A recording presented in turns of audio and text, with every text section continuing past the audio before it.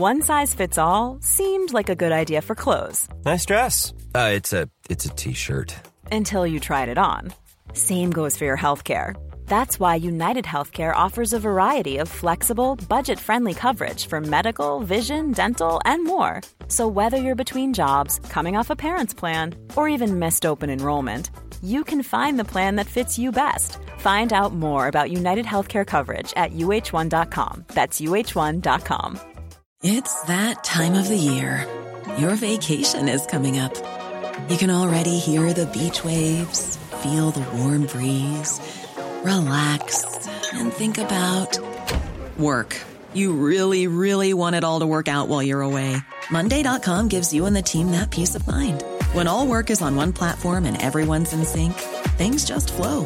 Wherever you are, tap the banner to go to Monday.com.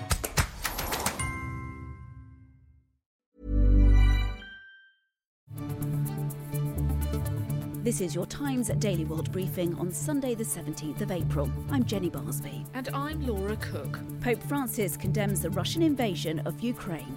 Tonight, all of us pray. We pray for you and with you. And after a 2-year hiatus, the Invictus Games are back. Please welcome my incredible husband, Prince Harry, the Duke of Sussex. The Times Daily World Briefing.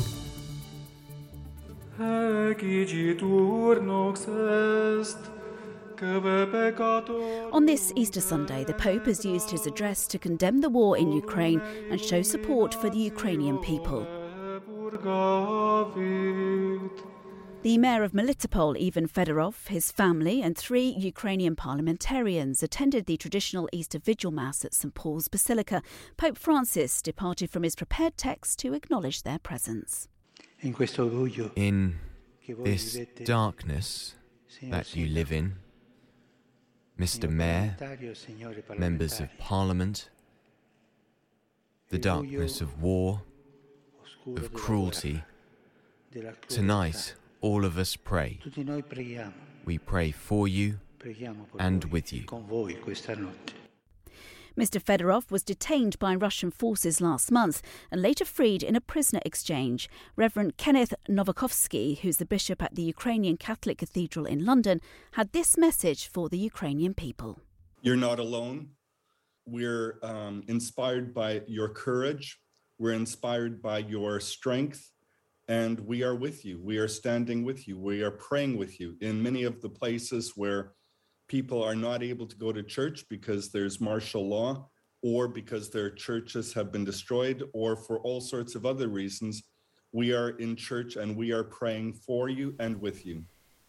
We move now to South Africa, where 395 people have been killed and more than 40,000 affected as the country remains on high alert for further flooding.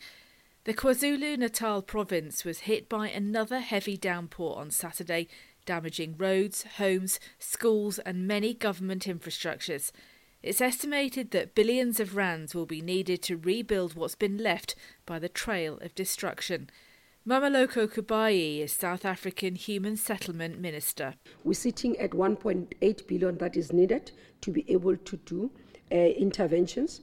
Reprioritization is currently being finalized of about 1 billion to KwaZulu-Natal. This will provide 4,000 temporary shelters. This is the people that we are talking about who are currently displaced. Some of them are in the halls that are needing accommodation. Almost 13,000 people have so far been left homeless by the floods, and shelters have been found to help those displaced. Local authorities continue to warn residents not to put themselves in danger in efforts to get access to water and other basic services, but residents say they have no other choice. We have no choice, as you can see for yourself. Look at the pipes. I think the situation is going to be like this for a while because it will take time for the municipality to be able to fix the pipes. Emergency funds have now been allocated by the government to start rebuilding infrastructure and houses destroyed. Senzo Machuni, South African Water and Sanitation Minister, says the priority is to make sure people have water. Our aim overall is to enable everybody to get access to water while we are building up whatever capacities in our infrastructure. There are a number of other things, of course, that will be done in regard to reticulation, and quite a number of them. Apart from tankering, I'm saying there will be repairs, minor repairs on smaller and bigger pipes. There will be use of technology. There will be O&M repairs and so on. The Times Daily World Briefing. On the way, it's day one of the Invictus Games in the Netherlands, and an international day with a difference is marked in New York. Now, the leader of North Korea, Kim Jong-un, continues to flex his military muscles, testing a new type of tactical guided weapon described as of great significance. No details were given about when exactly the test took place or what type of missile was used, but South Korea claims 2 projectiles were launched from the coastal city of Hamhung towards the East Sea late on Saturday. The missiles flew around 68 miles at a maximum speed of Mach 4. North Korean state media said they drastically improved the firepower of the frontline long-range artillery units. In response, the US offices of Guam, Homeland Security and Civil Defense said the launch did not pose an immediate threat to Guam or the Northern Marianas. Now to the Netherlands and day one of the Invictus Games. After a 2-year hiatus because of the pandemic, the international sporting event for wounded, injured and sick servicemen and women, both serving and veterans, is back. It was founded by Prince Harry in 2014, and both he and his wife Meghan have flown to The Hague for the 6 days of action, their first public appearance together in Europe since quitting as senior working royals more than 2 years ago. They officially opened the event last night, an emotional Meghan introducing her husband. Please welcome my incredible husband, Prince Harry, the Duke of Sussex. When I talk to my son Archie about what he wants to be when he grows up, some days it's an astronaut, other days it's a pilot, a helicopter pilot, obviously. Or Kwasi from Octonauts. If you're laughing, then you've seen it.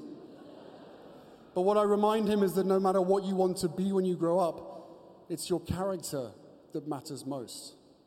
And nothing would make his mum and me prouder than to see him have the character of what we see before us today. You. The Ukraine team received an extended round of applause when they arrived for the ceremony, with Prince Harry telling them, "You know we stand with you, the world is united with you, and still you deserve more." Today's events include sitting volleyball, field shot put and 1,500-metre heats. The Times Daily World Briefing. Sport. And now with the latest sport, here's John Jackson. Have Liverpool just gained an advantage over Manchester City when it comes to the English Premier League title?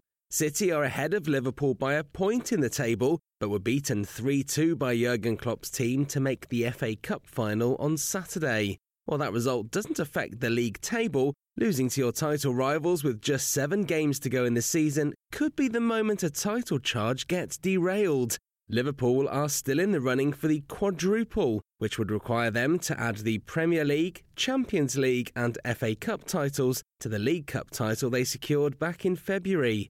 Liverpool will find out who they'll take on in the final of the FA Cup on the 14th of May at Wembley, when Crystal Palace play Chelsea in the second semi-final on Sunday afternoon.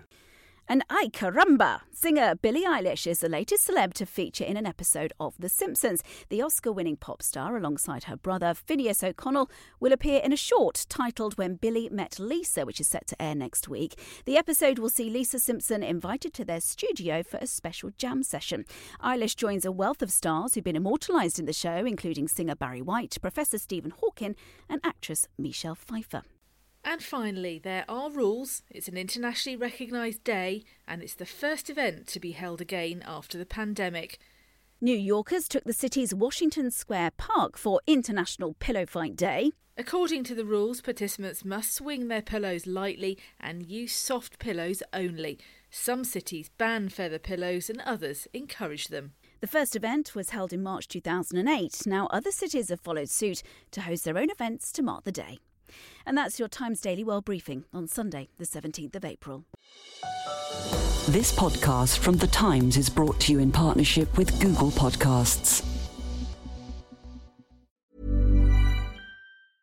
you ready for truly hydrated skin? Meet Hyaluronic Body Serum, a breakthrough in body care from Osea. It's clinically proven to instantly increase hydration by 161%. Their lightweight, fast-absorbing serum delivers 24 hours of nonstop hydration for silky smooth skin without the sticky afterfeel. Osea's latest innovation combines the magic of their best-selling Hyaluronic Sea Serum with a new formula that's good for the whole body and 5 types of hyaluronic acid to target every layer of the skin.